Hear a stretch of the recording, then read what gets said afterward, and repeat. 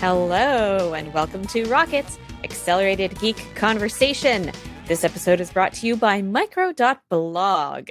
I'm Simone de Rochefort, supervising video producer at Polygon, and I'm here today with Brianna Wu, executive director of Rebellion Pack, and Christina Warren, senior developer advocate at GitHub.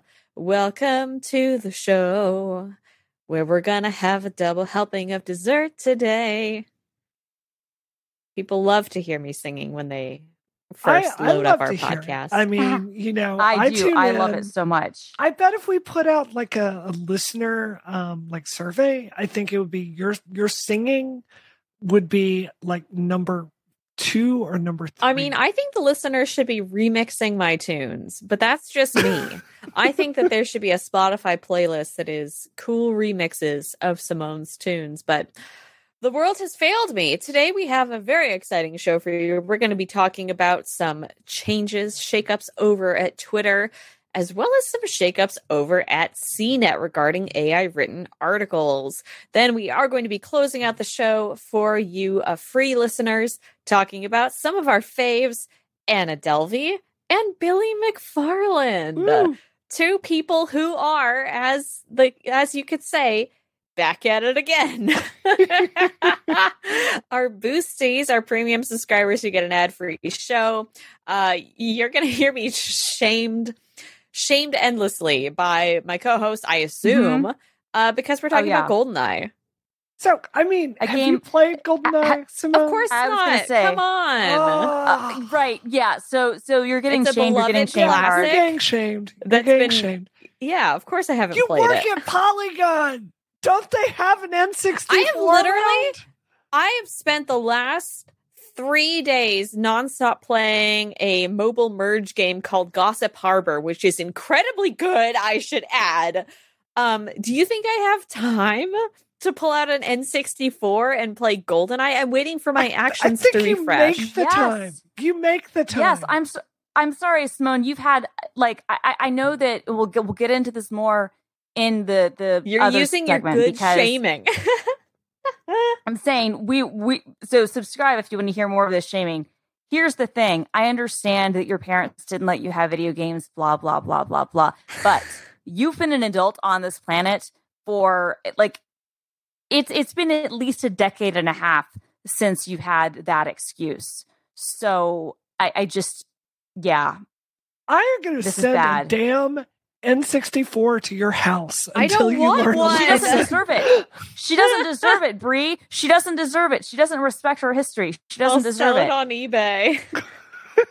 All right, go to relay.fm/membership if you would like to learn how to access the bonus content. Boosties get an extra segment every week called Rocket Booster that is an extra helping of dessert /shaming/chaos from us. But for now, let's get into the meat of the show. Twitter has nuked API support. What? Real quick, can I just give a quick can I just give a quick update on my Vegas trip?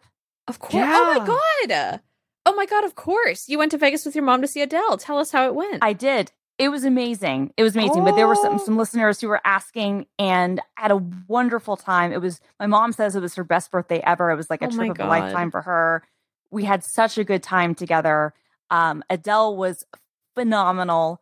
My only regret is not paying even more money to have like better seats, even though the price that I paid for the tickets was already really ridiculous. And it was great.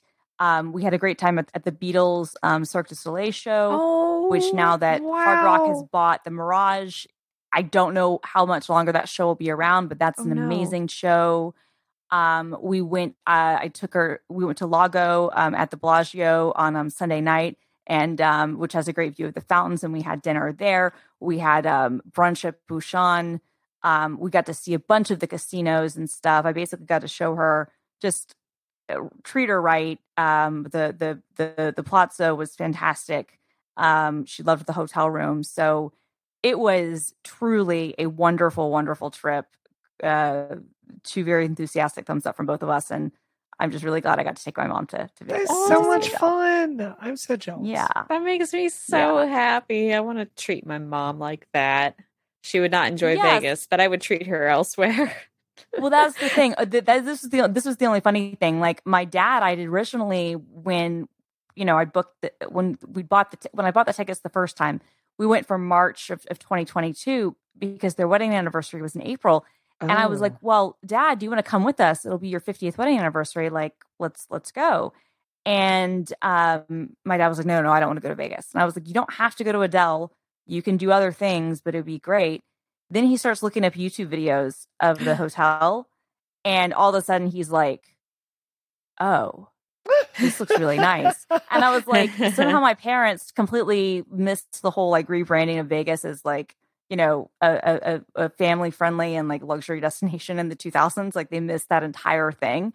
And so in their mind, I don't know what they thought it was. I guess they still thought it was like, like the really, really like redneck parts, seedy, which, are still there, but yeah, seedy. Exactly. And I'm like, no, it's not like that anymore. Anyway, he was very jealous. And so now my thought is, I don't know, like maybe me and Grant will take my parents sometime, this year or next year.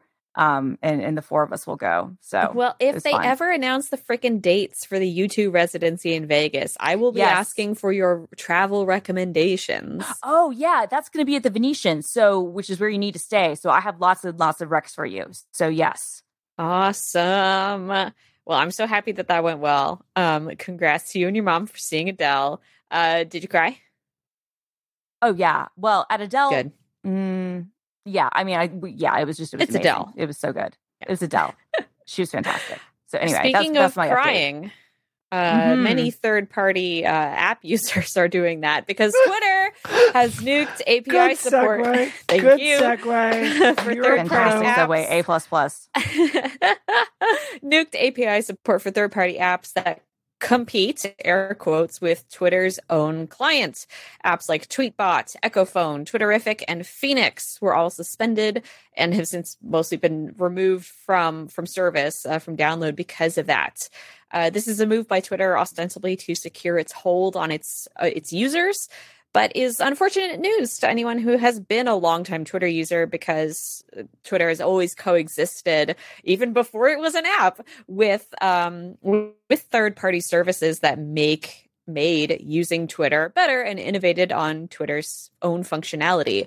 As Mitchell Clark points out in an article over on The Verge, the word tweet to refer to a Twitter post instead of tweeting was created by a Twitter engineer who had been beta testing Twitterrific, and it was popularized among that community before Twitter officially took up the usage.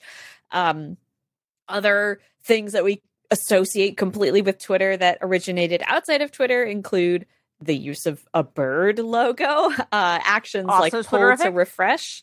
Yep. Pull to refresh from Tweety, adding photos to tweets instead of linking out to photos, muting people, muting phrases, and tag searching all were features that were introduced first in third-party apps. And this was new to me completely from Mitchell Clark's piece on The Verge, because pull to refresh as an action is so ubiquitous in UI design now, in touch-based UI. It's incredible to think that originated from a third-party Twitter app. Tweety too. Yeah, it was in Tweety. It was in Tweety too. And then what was cool about that, Lauren Brichter, who created that app, and then Twitter, it was such a good client. Twitter bought it not long after Twitter for Tweety for Mac, I think, came out, and Tweety for iPad. This was like 2010, I want to say.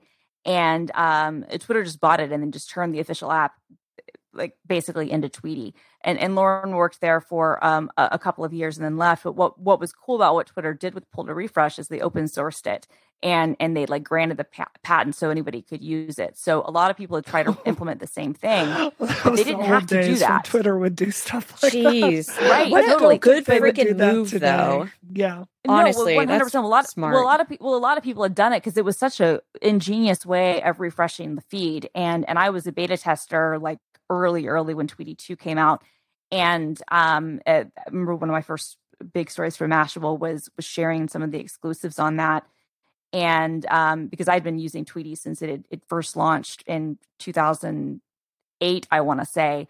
And a year later, the second one came out. And that app, like there was a time when, third party, like John Gruber's written about this, were, like kind of the UI Playground's Twitter clients. And but pull to refresh was such a massive thing. And Apple even adopted that code, right? Like you could see it in some of the things that they had to use. So it was really nice that was used so many different places. And but this is, I mentioned this last week, but what's so sad about all of this is that Twitter, under every single administration, so to speak, has had a really weird relationship with third-party apps. Like they went from liking them to then banning them and setting different rules about what could and couldn't be done, which is a shame because it really was so completely like responsible for the platform's like widespread growth. So, yeah, I think that's such an important point, Christina, because I want to be really clear before I say this. Like, this was a bad move. This, like, antipathy between Twitter and third-party developers has always been bad for business. I mean, you're really talking a minuscule group of users and the way they like to use the app. I understand there's some complications in how, like, Twitter serves ads and things like that make it slightly more inconvenient for them. But come on, if you're talking about the power users, just leave the nerds alone. Let them use the one that they like. I'm completely against this, obviously. That said, this cannot be a surprise to anyone involved with this. Like, the relationship has always been fraught between third-party Twitter apps and Twitter. And, with Elon Musk coming in there and his number one priority, meaning being monetize everything, of course, third-party Twitter apps are going to be the first thing to go. I mean, first of all, he knows nothing about coding. He's like talking about GraphQL and trying to like meddle with their batch processing calls on the back end. Do you really think he has a sophisticated understanding of like third-party API access? Of course not. So, I mean, I'm not saying I support this move. I'm saying I was completely unsurprised by this move, and them moving over to Mastodon. Really, I mean, it seems like the best bad move possible. Yeah. I will disagree a little bit, only with that this shouldn't have been a surprise. And the reason I'll say that is the Elon stuff. Obviously, I think that everything that he said that he was going to do has been a 180 and different. And I totally hear your point on being prepared for things to change in that regard. But Twitter had actually made a bunch of moves to be better for third-party clients in the last 18 months. They'd completely revamped their API. They'd updated their developer documentation. They'd actually given client apps more access to things than they'd had before. And were really kind of trying to, at least, before the Elon takeover, it seemed like, because I knew a lot of people in developer relations and in tooling at Twitter, like they were really trying to kind of bring back people who had made, Twitter to begin with. How much that would have worked, I don't know. But, Paul from Tapbots, who made Tweetbot and now makes Ivory on Mastodon, like he had said in an interview with The Verge, and he'd also said on Twitter and other places, that he'd had a much better relationship with Twitter recently up until these changes were made. Now, then the entire developer relations team is fired, and people who are maintaining the APIs are let go, and it's clear that Elon doesn't know what he's doing. But initially, Elon was making it seem like he would be open to third-party apps. What was dumb, from my opinion, all along was like ads were never part of the API. If ads had been part of the API and third parties had been bypassing it, that's one thing, but they were never part of the API. And so, that was a bad move, I think, on a lot of levels. And I'm sure that there are historical reasons for that, but it was dumb for them not to even have a way to serve ads in those ways. But I think that just how quickly all of this collapsed, I think that, look, I'll be honest, I'm shocked by how quickly everything has degraded and gone down. I didn't, I'd said on the podcast before, this was maybe my worst fear, but I really didn't think it would be this quick. Yeah. And that we would see, things like this happen, that we would see, the degradation in performance across the site, which, a lot of times people can't even see all of their replies, content isn't showing up the changing in the for you section being the default versus who you're following, getting rid of the timeline, which these were all things that Elon said he wouldn't do. And he's backtracked on all of it because it's almost like he realizes, running a service is harder than I thought it was. And so, to say nothing of the fact that he is unaware of Twitter censoring users in India and seems pretty blasé about it, despite being pro free speech. But go on. No, totally. But what is interesting is it's from this. Like I was putting a lot more time on Mastodon, which I haven't wanted to do, but I'm there because the only kind of upside of this is that for a few months now, I guess probably seeing the writing on the wall, the Tapbots team were working on Ivory, which is out now. And it's a very good Mastodon client. It's one of the first really good ones. There's also Ice Cubes, which is free and available for iOS. It's also open source. That's great. There is elk.zone, which is a really good web interface for Mastodon. So we're finally now starting to see, at least from kind of my circle of people, like people who are not part of Mastodon because they are on board with it ideologically, but because they need another place to land, designing good user interfaces and good apps for it, which thank God, because frankly, I don't care about the ideological pennings of Mastodon. It's not my thing. In fact, I find a lot of the people who are really into that insufferable, if I'm being completely honest. Yep. And I don't want to have to censor myself so that I can stay allowed to be part of, a certain instance. There's just some stuff with Mastodon that I just don't care for. But how about the way they evangelize to you? I did Twit this week, and I mean, look, all respect to the audience. I love all of you. Thank you for reaching out to me. But I mentioned just something on the show, how I don't use Mastodon seriously. I got some really angry emails about it. Oh, you've got to be on Mastodon. You've got to be on Mastodon. It's true. I should put in more time over on Mastodon. Ivory is a great client. I'm sure I will take that more seriously. But there really is it's almost a reactionary.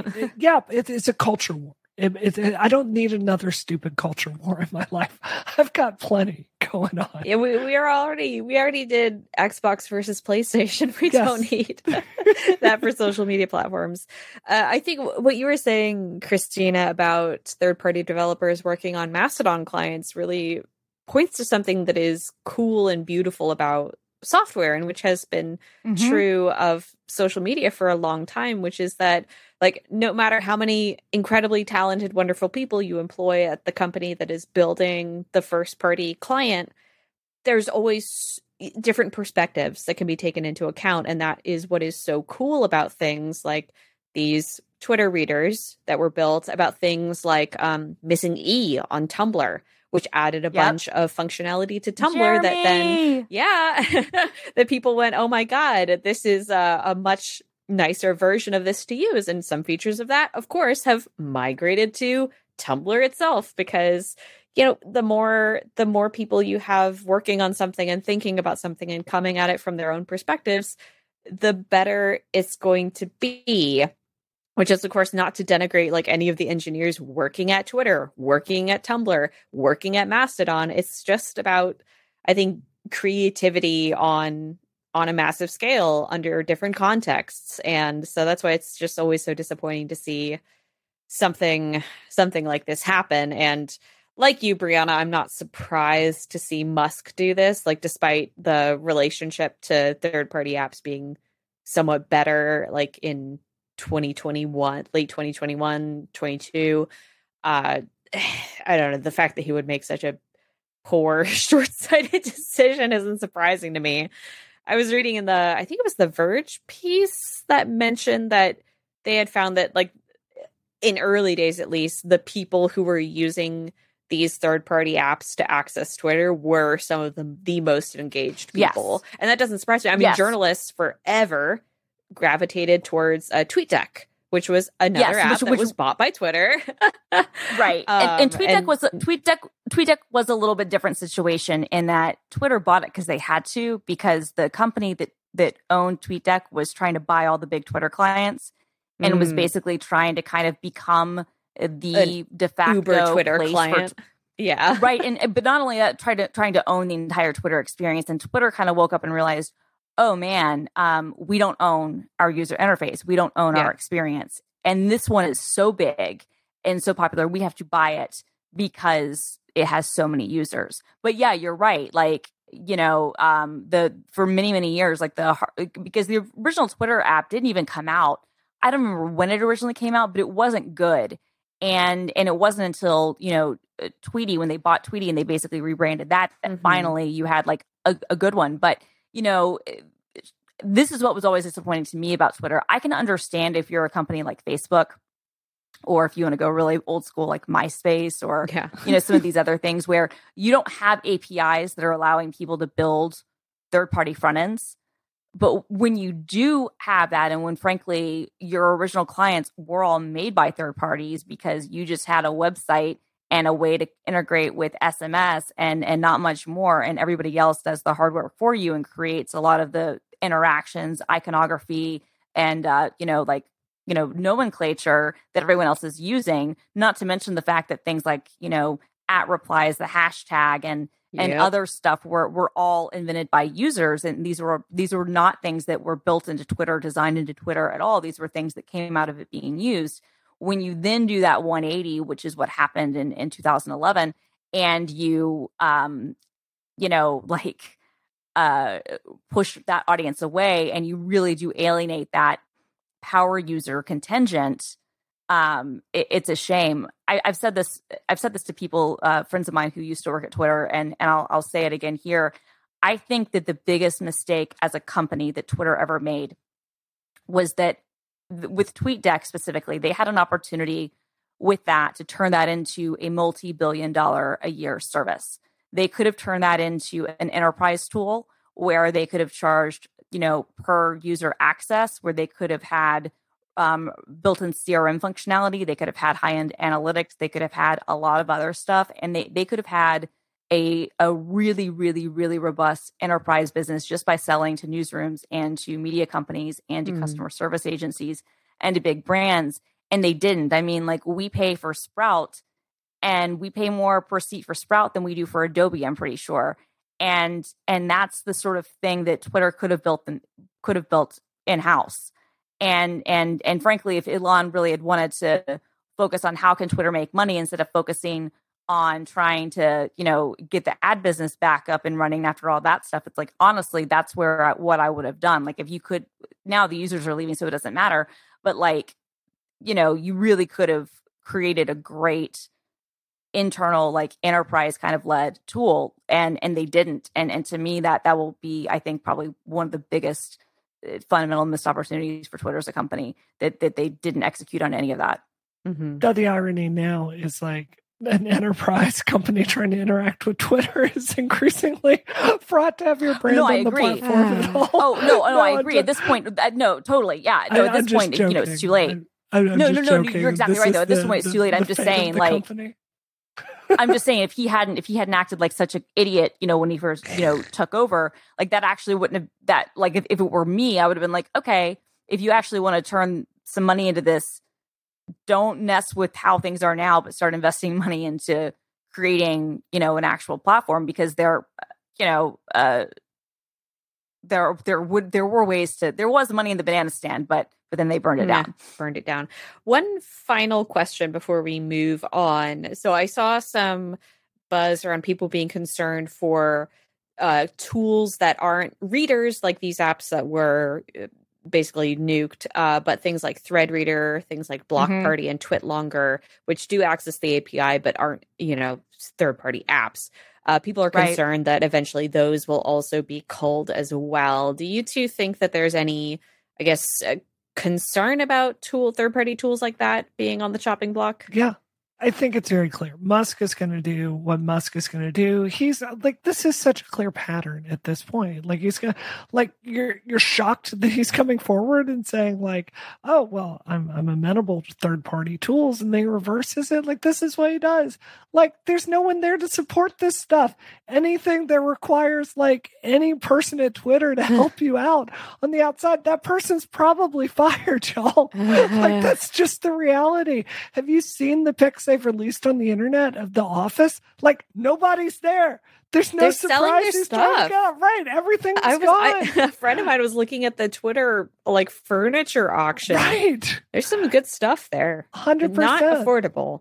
So no, I'm just saying, like, I wouldn't bet on any of it. I think the really big thing is, like, do I even think Twitter's going to be there in like 3 or 4 years? There's a story in Wall Street Journal that came out after we'd locked up Topics about the massive amount of debt that Musk is trying to get refinanced on it. He's got to sell more Tesla stock probably, and just look at the interest rates he's paying. And we know it's losing money because the number of people paying for Twitter Blue has been estimated on the high end between 200,000 and 300,000 people, which works out to what? Like 4.5 million a month? Like, that's not great.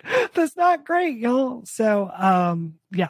It's Manhattan rent for you. There you go. Yeah. It's certainly not San Francisco rent.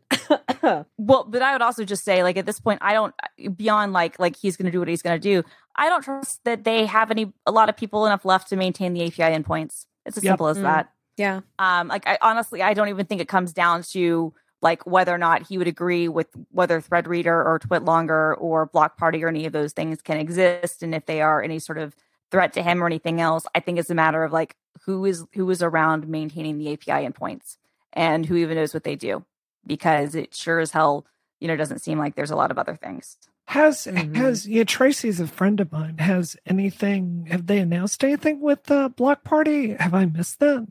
Not that I know of. It was just on the list of like tools that people were concerned about. Yeah. Potentially being. Yeah. I hadn't thought, oh God, she's worked so hard on that. Oh.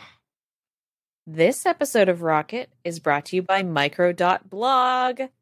Blogging is still the easiest way to share stuff on the web, and Micro.blog is the easiest way to blog. Personal blogging is making a comeback thanks to all the disruption in social media. Have you guys heard about this? This disruption that's happening? So if you've always wanted to build your own place on the internet to keep and share the stuff that you love, Micro.blog is for you. Micro.blog is an easy-to-use blogging platform where you can write short or long blog posts, you can share photos and video, and even host a podcast. But more than a place to post your stuff, it's also a friendly community of people with a wide range of interests who share and comment via Micro.blog's social timeline, backed by strong community guidelines that are enforced. And because Micro.blog is open, you can use your own domain name. You can cross-post to Twitter, Tumblr, and Mastodon. You can also follow and be followed by Mastodon users directly, with conversations threading across both Micro.blog and Mastodon. And finally, you can share your RSS feed so that anyone can follow you. Micro.blog is different. There are no ads, and there is no behind-the-scenes algorithm choosing which posts appear in your timeline. I was super excited to see this like come to us, and I know Christina has used it, so I am very curious to hear your experience, because this has got me all hyped up, because I was literally just talking to my coworker today about this comics writer who like has a site where he just publishes things that he's thinking about. And I was like, something in me was like, that actually sounds really nice. And I'm responding to it on a chemical level. And then Micro.blog came to us and I was like, oh my God, wait. So Christina, can you tell me like, what is your experience using Micro.blog? Yeah, so I actually originally backed them when it was a Kickstarter campaign. I don't know how many years ago, because this is from Manton Reese and some other people, and it was kind of a whole idea about like whether or not, could you kind of recreate blogging and kind of microblogging in a way where you own your own content. And then what was neat about this is that because Micro.blog supports the Fediverse, and ActivityPub, which is an API that Micro.blog uses and the Mastodon supports, that means that you can publish content to people who are, using Mastodon and other ActivityPub and other Fediverse clients can see your content. They can subscribe to it that way. But you can also post other types of content. It doesn't just have to be short form things. It could be, longer blog entries. It could be photos. You can kind of use it as kind of a hybrid of kind of a Tumblr and a WordPress and an Instagram or Flickr and a Twitter and all these sorts of things. And it's a really, really neat system. So I think that for people who maybe don't want to just create what Twitter has to offer, but do also want to be discoverable on various things like Mastodon, I think microblog is a really, really great thing to look at, because on the surface, it can be a lot like kind of a Twitter where you're sort of controlling your own destiny, but you can also do longer form things too. And it's that this is the beauty of open standards. So it's really great. Sick. Well, micro.blog hosting starts at $5 a month. Head to micro.blog and sign up for the 30-day free trial. Use the coupon code RELAY and you'll get a special deal. With your standard subscription, you'll get a premium account at no extra charge. That's $5 a month for hosting that includes all of their premium features, including podcast hosting. That's a savings of 50%. So micro.blog, sign up for that 30-day free trial and use the coupon code RELAY. Thank you so much to micro.blog for their support of this show and all of Relay FM. Gonna go check that the heck out. Remix that, someone, and then release it on micro.blog. CNET has paused publication of AI-written articles after over half of those articles were found to contain factual errors, according to a new story by Futurism, also followed up by other publications such as The Verge. CNET was using AI to write financial advice articles, among those things like what is compound interest and do home equity loans affect private mortgage insurance, as well as daily pieces that listed up-to-date mortgage and refinance rates. Articles like those former two that I mentioned, compound interest and equity loans affecting private mortgages, were among the articles that were found to contain errors. Some other AI-written articles have now been marked as containing possibly plagiarized phrasing as well. These articles were SEO-laden informational pieces for the most part, created to pump that Google search engine algorithm and get eyes on commonly asked and commonly asked high intent questions. They would get money or earn money based on affiliate ads placed on the pages and links to things like credit card signups, which you might, if you're Googling, like, what is the best credit card for blah, blah, blah. Oh, a credit card link to that gets the site money. It's a commonly used tactic for earning money on your website. CNET's first step after especially I should note, especially by CNET's parent company, which is Red Ventures, which is owned by Bankrate, which makes its money almost largely from getting people to sign up for credit card offers. So it's not just common. It's not just common, like you see affiliate things and whatnot, but this is literally something that this particular media company, if you want to call it that, has made a killing off of through the various websites they bought over the years. Like they own, I think, like reviews.com and the Points Guy and a bunch of other things. And the whole thing is to get as many people as possible funneled into applying for credit cards, because then they get multiple hundreds of dollars from the credit from the banks for each approved person that gets a card. Yes. Red Ventures bought CNET for $500 million in 2020 after CBS sold it off. As Christina said, it also owns other sites you might recognize like Points Guy, creditcards.com, and Bankrate that have perfected using those high intent inquiries to get eyes on their pieces. After Futurism broke the story, CNET's first move was to issue a blanket statement on all the AI written stories that they were in the process of being reviewed for accuracy. After that, it temporarily paused AI generated articles. That being said, CNET says it will continue to test AI tools and rework its process for publishing such stories, hopefully a process which will include a more thorough initial fact check in the future, especially when we're looking at things like mortgages. Yeah, this was kind of they've been doing this for a long, long time. They're not the only site to do this, but it certainly has reached ahead, especially with AI getting so much attention lately. And I think that they have deserved entirely the backlash, because how are you going to be publishing stuff like that without a fact check? You certainly would do it on a human written article. Would you? I mean, let's honestly ask that question. Would they? Because I don't know. Okay, maybe they wouldn't. Fair enough. They wouldn't. No, I mean, a lot of places wouldn't. And I mean, Simone would. No, but a lot of places wouldn't, because most publications do not have fact-checking departments unless you are like a newspaper like the New York Times or the Washington Post, or a magazine like the Atlantic or the New Yorker. I would argue that somebody who is writing an article like that, if we're assuming the article is being written by somebody who is doing their due diligence, that person is evaluating the sources that they're using for the information and doing their own fact checking. That's doing a lot of work, though, because it really then the incumbent becomes on the editor. I'm just saying, I know that, I did a really good job when I was both at Mashable and Gizmodo of always making sure, I was fact checked as well as possible and doing the best work. I also know that there was an incident when I was at Mashable when I had an intern I caught plagiarizing. And I only caught it because I was checking the sources that they were using. And so you're saying that you were fact checking? Well, I was trying to get context for the article, but that wasn't my job to check whether or not this person was plagiarizing. Like, if I hadn't looked at it, if it had gone to a copy editor or someone else, it wouldn't have been caught. Yeah, I'm not arguing that I'm just saying that errors don't happen, or that everyone is fact checking all of their articles.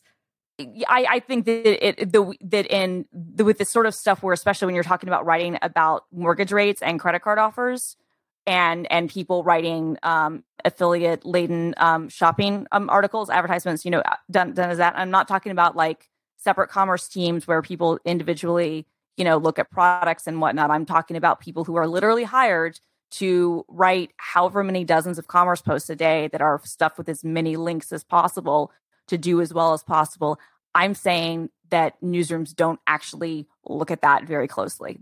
I'm going to go on record and say that. No, I certainly agree with that. I think that's really speaking, though, to why it's really important to have a human like writing this in the first place. I can't talk about a project I'm working on, but I was doing something today, and it needs to be written up to a journalistic standard, right? And I'm going through and I'm writing something, and I'm working for a transcript that I found from a very reputable YouTube video, right? And I'm copying it in there, and I'm making a point about the quote that I'm copying.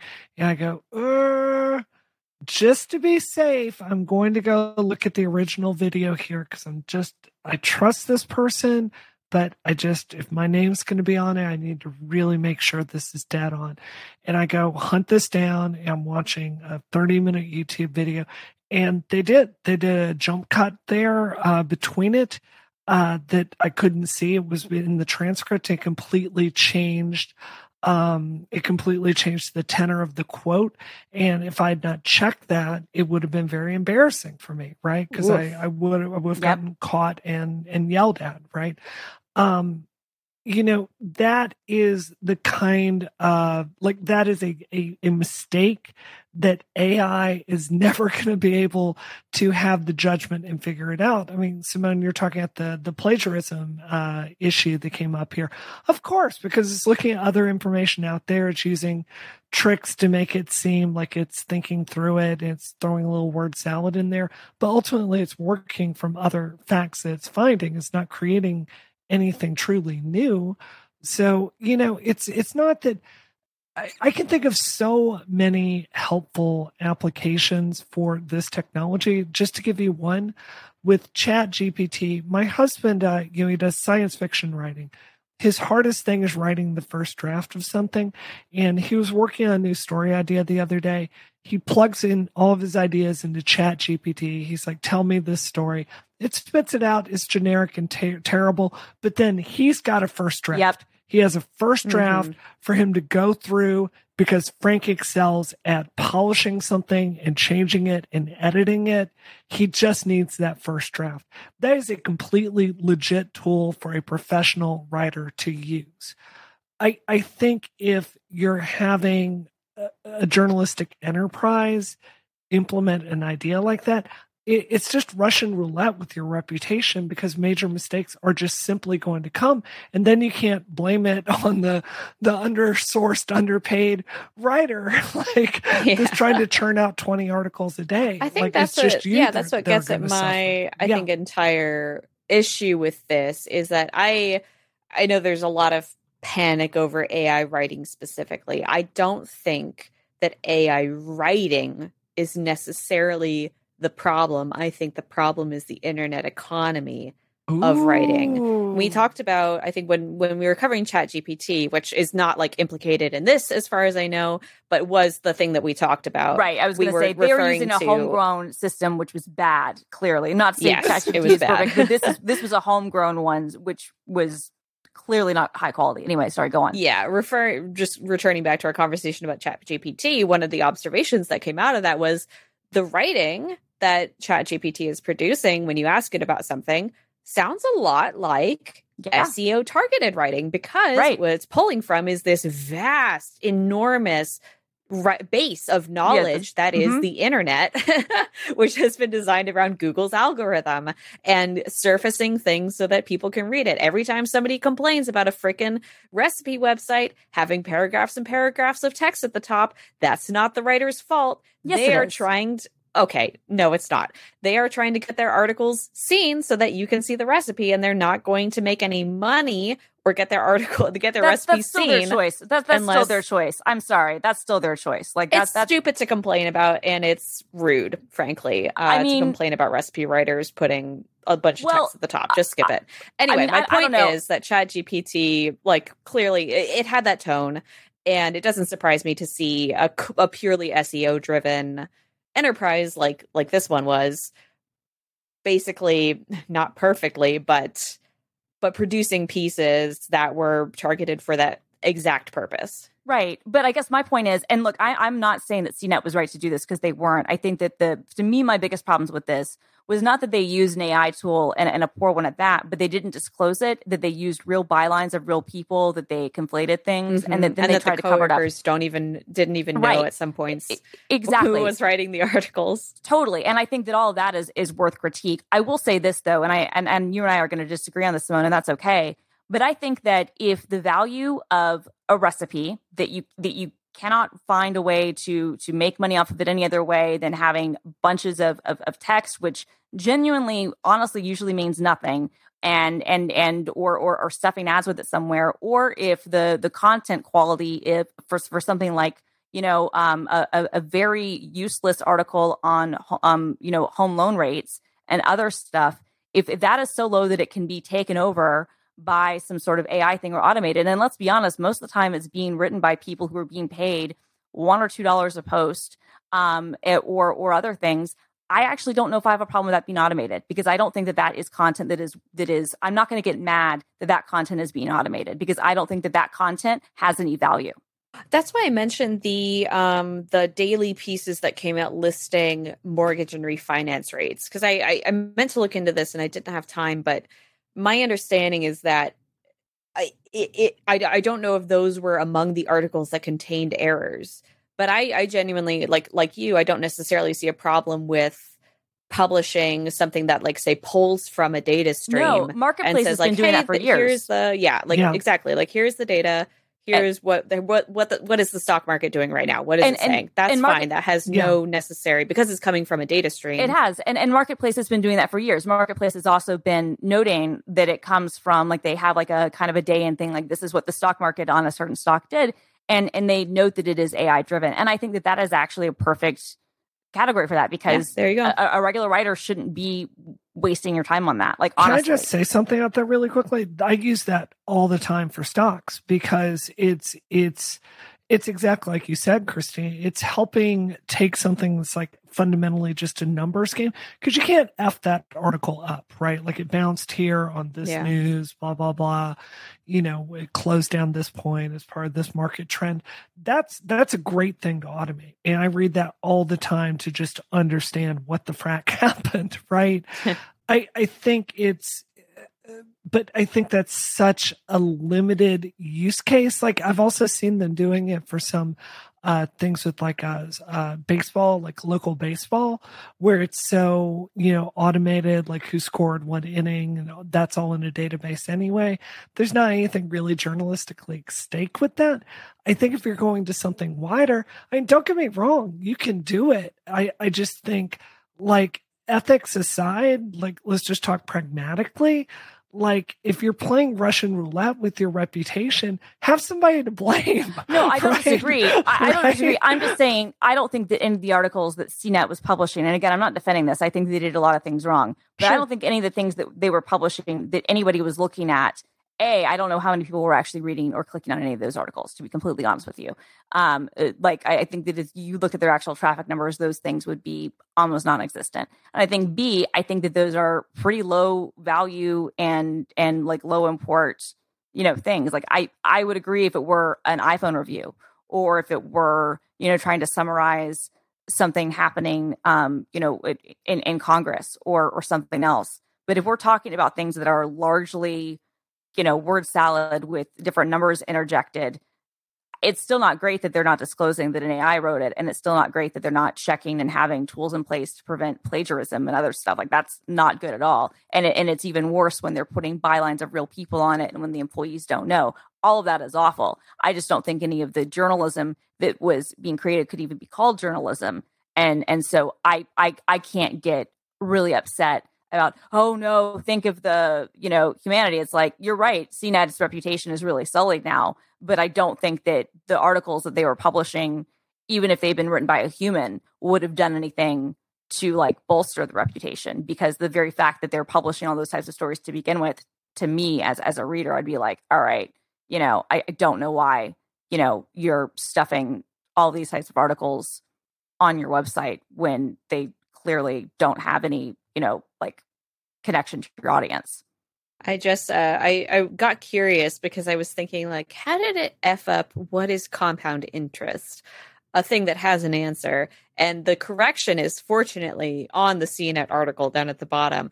It says an earlier version of this article suggested a saver would earn $10,300 after a year by depositing $10,000 into a saving account that earns 3% interest compounding annually. The article has been corrected to clarify, et cetera, et cetera. So it's math. It's messy. Yeah. Math. I know. And at that point, which, it is. To be fair, a journalist would do. Yes, I was going to say a journalist would probably make that mistake, and an editor would not catch it, because they would not do like okay, well, how am I phrasing this? You're earning $300 a year, because I'm assuming what the error was that with compound interest, your balance would go for 300 on top. Exactly, 300 on top of that, right? And so that's a phrasing thing. But I could see a lot of editors, unfortunately, even very good ones, like that might be something that I would not catch, depending on how fast I was going. Even though if I went back and looked at it with clear eyes, I'd be like, oh my God, you moron. Yeah. But like, yeah. Yeah, but it definitely speaks, I think, to the value of editors and human oversight with these things, because like and this is always where modern AI has its problems, which is in the nuances of phrasing things in ways that make sense to human readers. Yeah.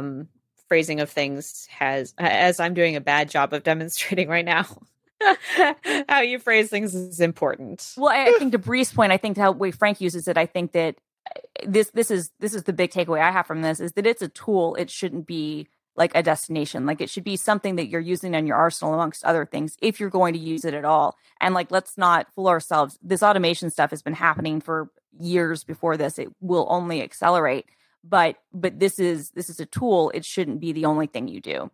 And I think that the fact that they clearly rolled this out without checking, without having stoppers in place, without telling the staff, is all really, really bad and strikes to me as being driven by, business incentives that are completely at odds with like journalistic enterprise. But yeah, AI, I don't necessarily even blame the AI here. I blame like the humans who are making the decisions to prioritize this sort of story, this sort of SEO thing, and to use these sorts of tools without, doing due diligence to your point, to know that the context is there, because obviously mistakes are going to happen and you're going to look really bad. Shall we move on to our dessert? Let's do it. Two podcast faves back at it again. Anna Delvey and Billy McFarland back in the news for different reasons. One branching out into a somewhat new enterprise, the other perhaps returning to old tricks. We don't know. I'll introduce both of these up top, and then we could just kind of free ball it. Let's go. Anna Sorokin, beloved con artist, subject of books, server Rocket, of prison unofficial time. mascot. Yep, Rocket's official mascot. Is going to be starring in a reality show, basically hosting dinner parties in her house arrest home. According to CBS News, or according to this press release paraphrased by CBS News, it will feature a Delvey-invited group of actors, musicians, founders, socialites, journalists, and other esteemed guests as she hosts invitation-only intimate dinners in her home, catered by a private chef. Holy moly. At the same time, separately though, Billy McFarland, founder and face of Fyre Fest, one of the faces of Fyre Fest, along with Ja Rule, idealistic scamster, is launching a low-paying and high-risk venture called Pyrt, spelled Pyrt, which will start as a worldwide message in a bottle treasure hunt, whose 99 winners will join wait for it, pirate crew, ? For a larger treasure hunt. Rewards will include short-term excursions like, checking my notes here, trip to the Bahamas. I was psychologically wounded while learning about this story because I was reminded that Fyre Fest happened almost 6 years ago. What? Oh my God. So that's my takeaway from this. Billy McFarland is notably not allowed to return to the Bahamas, where he is considered to be a fugitive. Oh my gosh. Scamsters trying to capitalize on their ill-earned fame. How do we feel about it? Brianna. Okay, so let's start with Anna Delvey. I feel like we need a plot for us to get invited onto this reality show. We've got to figure out how to show up, because that would just be like, we got to figure out how to get her on Rocket. I feel like we could get her to say yes at some point. I'm kind of morbidly curious of this. I'm also like, I wonder if like seeing her up close, like at a dinner party, I wonder if it's going to make the magic go away. Right? Disappear, do you know what I mean? Yeah. Totally. I don't know. I could go either way. It could be the best thing ever, or it could be a train wreck. I just think it's got a lot to compete with MILF Manor. So, best of luck. Yes. Oh boy. Yes. So I agree on Anna. So I'm excited. I will obviously watch this on whatever network or streaming service or TikTok channel this winds up being on. Like, I'm going to watch it. That said, my fear in this is I did listen to the Clubhouse feeds when she was released from prison that were hosted by some of the most insufferable people that I've ever had the displeasure of having to listen to. People talking about like their experiences getting through doormen, like at New York City nightclubs. I mean, and these were like low level, like gross people. Like it was not a good time. Like these are the sorts of people like drivers. Yes, thank you. That's exactly what it was. It was bad. And so I have a fear that the dinner parties will be full of strivers and also rans. Now, if I'm invited to one of these dinners, I would go, even if I would be lumped in with that, but because I just think the people watching would be priceless. Honestly, like I'm here for the people watching. above all else is what I would want to do at that dinner party. I would just want to let them all talk, and I would just want to observe and just, I that would be delightful for me. But I do think that this could be the sort of thing. I think you're right, Brie. I think this could take some of the mystique away, right? Because honestly, much like The Social Network was the best thing that ever happened to Mark Zuckerberg, the Netflix show is the best thing that ever happened to her. And I don't know if us seeing the real person, that might ruin it a little bit, right? I just had a fracking epiphany, y'all. Yeah. We could get Anna Delvey on this podcast by totally scamming her. I could write her up and say, "Hi, my name is Maggie Haberman, and we would like you to come on. I would like you to come on our podcast. And look, here's my co-host, Winona Ryder." We could totally. Oh no! We should totally do. We're gonna go to prison. What celebrity could we possibly say Simone is? And Simone de Rochefort. We're also here with Simone. I mean, I'm also Winona Ryder, so it's like, and two Winona Ryders. No, okay, you can be Winona Ryder. I can be Anne Hathaway. Oh, right. There we go. Star, or we could just say, who did Anne Hathaway play in the Hulu series again? What's I'm Rebecca what's her face? There you go. We can even extrapolate it a step further to somebody who's in her. 100%.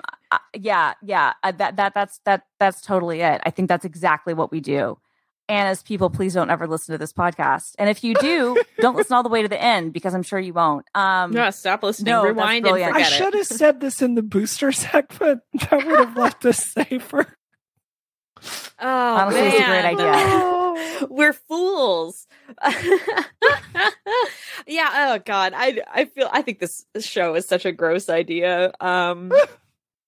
Obviously, she is allowed to do whatever she wants, but capitalizing on the fact that everyone knows she's full of crap and that people want to be close to her for exactly that reason.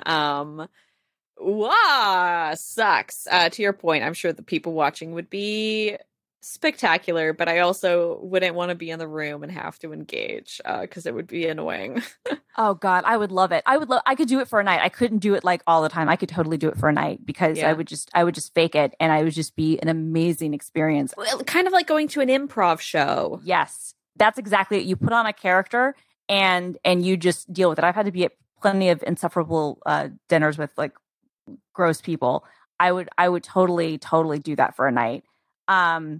But I do worry that the mystique will go away once people actually see her. Yeah.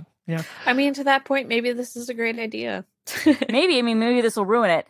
That said, can we talk about Billy McFarland? Because I want to find one of those 99 bottles so bad. It's a literal pyramid scheme. This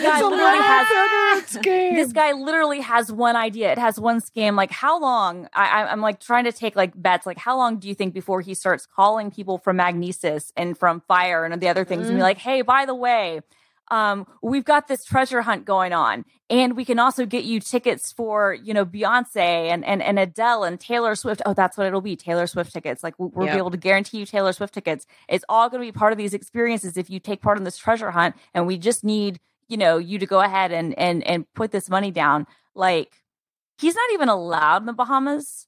The Bahamas government, they the Royal Bahamian whatever it's called, they're like, please, yeah. No, they're like, he can't come in. They're like, there's he's a fugitive or something, I guess they're saying, and they want people to give his address over to them. Now, obviously, the United States is never going to extradite him to the Bahamas. They don't just care. For fun, though. No, I'm abolitionist. We shouldn't do that. Never mind. We shouldn't do that. But but I'm just saying. But so that just makes the idea even funnier. That he's like, oh yeah, after these 99 bottles are done, we're going to have this treasure hunt. He's trying to be Mr. Beast. Literally. Oh yeah. He's like low rent Mr. Beast, but you know what? Say what you will about Mr. Beast and all of his stuff. Guy has takes the money that he has and invests most of it back in the content. Through. Yeah, he does have follow through. Did actually give a guy an island and made, you know, a dope video out of it. Like, I just I you know, I know that he has to pay back the restitution or whatever, but this is not how you pay back the restitution. Like, he'd be better off to do another events organization based scheme, the very thing that he was so bad at that he served time for wire fraud. right. And it's like nobody who would do any real events like the I can't think of the company's name right now. Damn it, it's on the tip of my tongue. But the people who do Coachella, like, it's not as if they are ever going to work with him. And it's not like they're even like, I could see it would be funny. It would be funny if you brought him out if you were performing at Coachella, right? Like, I could see it being funny if you brought out as an opening thing, being like, ha ha ha, here's the Fyre Fest guy, right? Like, that would be funny. And you might pay him $25,000 for that, right? But you're not going to have him involved in any of the real promo or anything involved with your festival. Like, that's not how that works. I also don't understand, like, where's the money for this treasure hunt thing coming on? Like, it seems to be like he's like, well, you know, Golden Voice, that's the company's name I was thinking of, who AEG owns, but none of them are going to get involved with him. But like, how, you know, he's trying to get investors. He's like, I know it'll be risky and there might not be this reward, but come with me and join me in this venture. It's like, bro, like, if Ja Rule gets involved again, cool. But if Ja Rule's not putting his money in, then why should I put my money in? You know what I think? I think he should move on to an all new scam. He's taken this pyramid scheme thing as far as he can go, but the guy clearly has talent. He's got good looks. He knows how to pull that fast scam. He can tell you anything and you'll believe it. So I think he should run as the Democratic nominee for New York's 3rd District.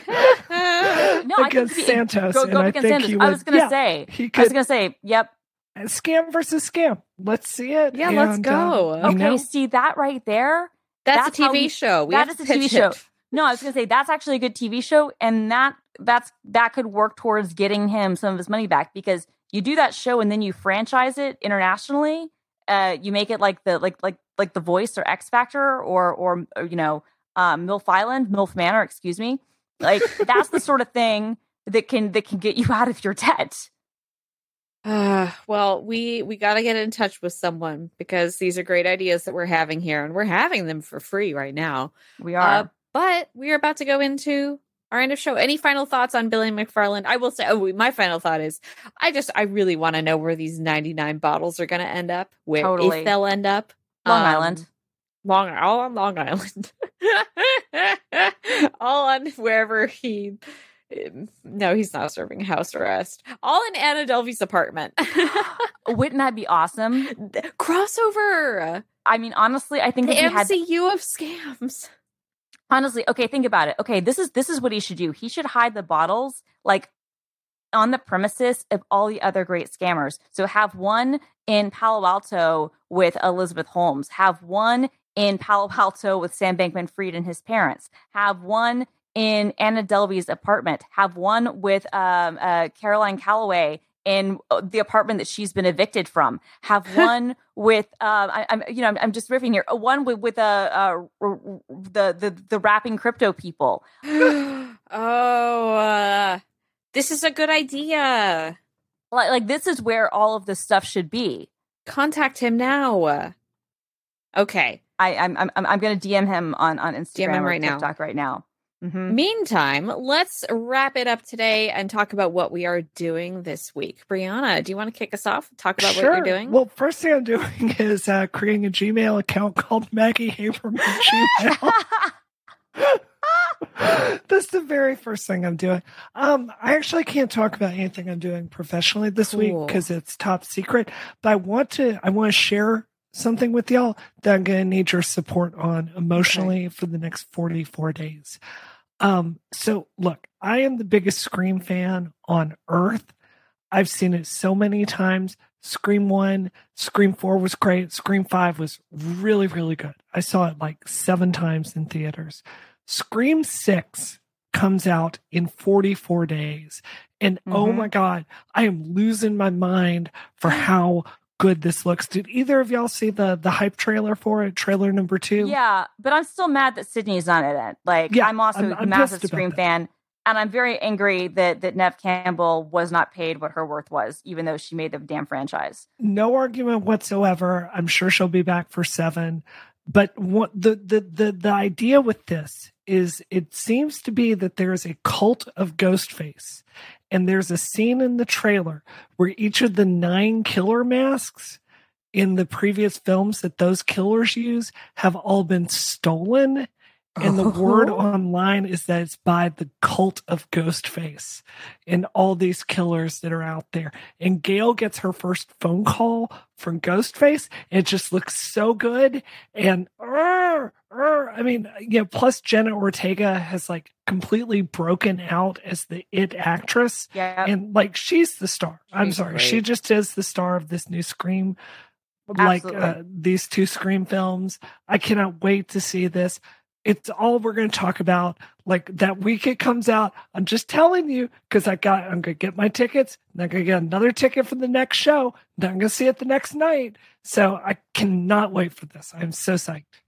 I am happy for you that you get to experience something that brings you joy. Christina, what are you up to this week? Yeah, I'm also very happy for you, and I'm also like big Scream fan, so I'm excited for you. I'm not as big of a fan of like the more modern stuff as you are, but I will definitely see the movie when it comes out. But I'm very, very excited for you. I am just doing some work stuff. Next week I'm going to be in Disney, so I don't know. We might be recording a day early. I don't know, but I've had like a 2-year-long like planned trip. I know this is coming soon after my Vegas trip, but this is like a vacation that my friends and I have had planned for like 2 years. So I'm going to Disney World. And congratulations! Yeah. This is gonna be the first time that Kranz and Catherine have ever been to Disney World. That's cool. Catherine has been to Disneyland many times because she's from Los Angeles, but Kranz has never. Like, I don't understand how they've never been, and so that's very exciting for me.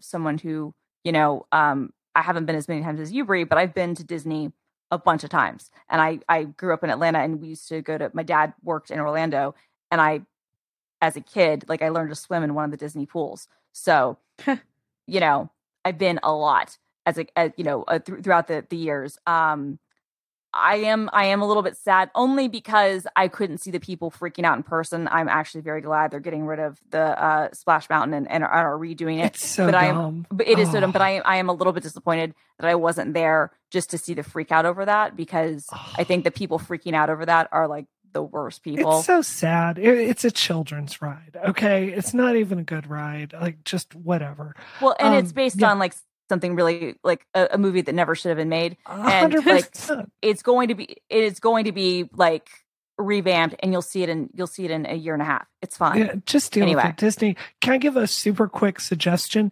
The best place to eat at Disney. It's not super new, but it's relatively new. There's a restaurant at Animal Kingdom called Tiffin's, which is the best food in all of Disney World. You can always get like a space there to eat because it's so expensive. Kids do not want to go there, but it's absolutely worth your time. So whenever you go there, find Tiffin's. It's close to Pandora, but oh my God, it's so good. Every single meal there is great. Okay. All right. Tiffin's. Thank you so much. Yay. I hope you have fun. I'm sure you will. You're both going to be having so much fun. I will also be having fun this week because I will be continuing to play Gossip Harbor, the mobile game that has captivated my life.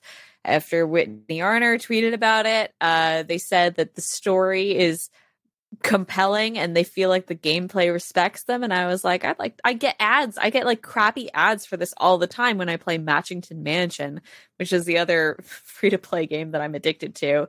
But this person whose taste I trust says it's good. I'll check it out. They're right. It's what is good. It called again? Gossip what?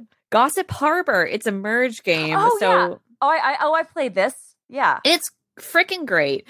You play as a woman who, like, she has just divorced her husband, and her restaurant has been destroyed by rioters because of the food poisonings. And it's not as good as the ads make it look. The ads make it look insane, but it is still a very good game. It's better than the ads make it look, because the ads look like crap. But the story is actually really good. The story I find interesting and funny is what I'm going to say, because it goes like, okay, the rioters have destroyed my restaurants because of the food poisonings, and then the main character pulls this, oh, I know, I'll investigate it. I used to love solving mysteries when I was a kid, and I was like, hang on a minute, you're throwing a lot of information at me, but as a person who loves mysteries, I loved that little twist of it, and I think the characters are pretty cute and well designed.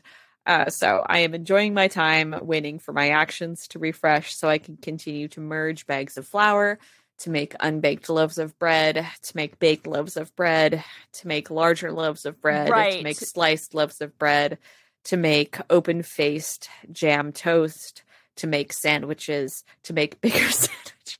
Anyway. No, but the ads for this, because if I'm trying to think of the right one, maybe this one is actually accurate, because there are all these ads, because I play some of these like match 3 games, and some of the ads are insane, where it'll be like, you know, this wife is like giving labor, like is like in labor while she's sleeping next to her husband. He's like, don't bother me. And then she has to go to the hospital alone. And then she's like, is stuck with a baby. And then like the guy has a new wife, and then she has to like go into a cold cabin where she has to like figure out like do certain things, like if you want to tape up the window or do other stuff so that they don't freeze to death, which is amazing. But then the games are never like that.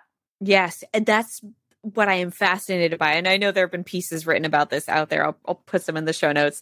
I think that might be a different one. The ads for this one, she sees her husband sleeping with another woman through the window, and then she gets on a raft and goes out into the ocean, which does not happen in the game. I was going to say, so my theory on this. It's the same way with March Mansion. Sorry. Where the grandmother is like, he knows he's alive. There's a whole Reddit about that. Like, all the ads. Yes, totally, it's fantastic. And I haven't read any of these pieces, Simone. My theory is that these are AI generated commercials. Genuinely. But like they're bananas, but I want to play those games. But now you say that there is some good drama in Gossip Harbor. So I'm going to have to play that one again because I love it. I think speaking of games, though, we should save that for the next segment where we shame Simone about the game she should be playing instead. All right, well, let's wrap this up then. Brianna, where can I find you online? Brianna Wu on Twitter. And Christina? You can find me at film_girl on Twitter, but you can also, more importantly, find me at film_girl at mastodon.social or at mastodon.social / film_girl. Whatever the case may be, if you search film_girl on your various Mastodon instances or apps, I think that I should come up, but I'm on the main mastodon.social instance. I have been spending more time there. Continue to talk to me. I've connected with, I think I have about 7,600 followers right now, which is great. And I found like a lot of my people who I stopped seeing on Twitter. So that's where I am on Twitter and Mastodon. And then I'm film_girl on Instagram. And you can find my videos at work at youtube.com/GitHub. And you can find me on Twitter and everywhere else at DoomQuasar, at youtube.com/Polygon, and at Polygon on Twitch and TikTok as well. Thank you so much for listening to our podcast. I hope that you liked it. And if so, that you will review us on Apple Podcasts or wherever else you leave podcast reviews. Give us those 5 beautiful, juicy stars, and we'll use them to convert more listeners to our show. And it'll be a good party for everybody. We'll enjoy it. If you are, of course, a member, you're about to hear a bonus segment. And thank you so much for supporting us directly and getting an ad-free show and enjoying that bonus segment where I will be raked over the coals by my co-hosts for not doing things that they consider important. And in fact, that the internet at large considers important. I'm like the New York Times in this way. I video games they were until recently considered children's toys. One final thought before we go. Christina, am I to understand, because we haven't paused, that your sandwich still has not arrived? No, it arrived, but it's cold, and it was a whole thing, and I already got a refund from DoorDash. So, all right, glad to hear it. Yeah, so I'll eat it in that case. So, yeah, let's just continue going. We'll wrap up the show. Thank you so much, everyone, for listening. This episode of Rocket is terminated. Terminated. Terminated.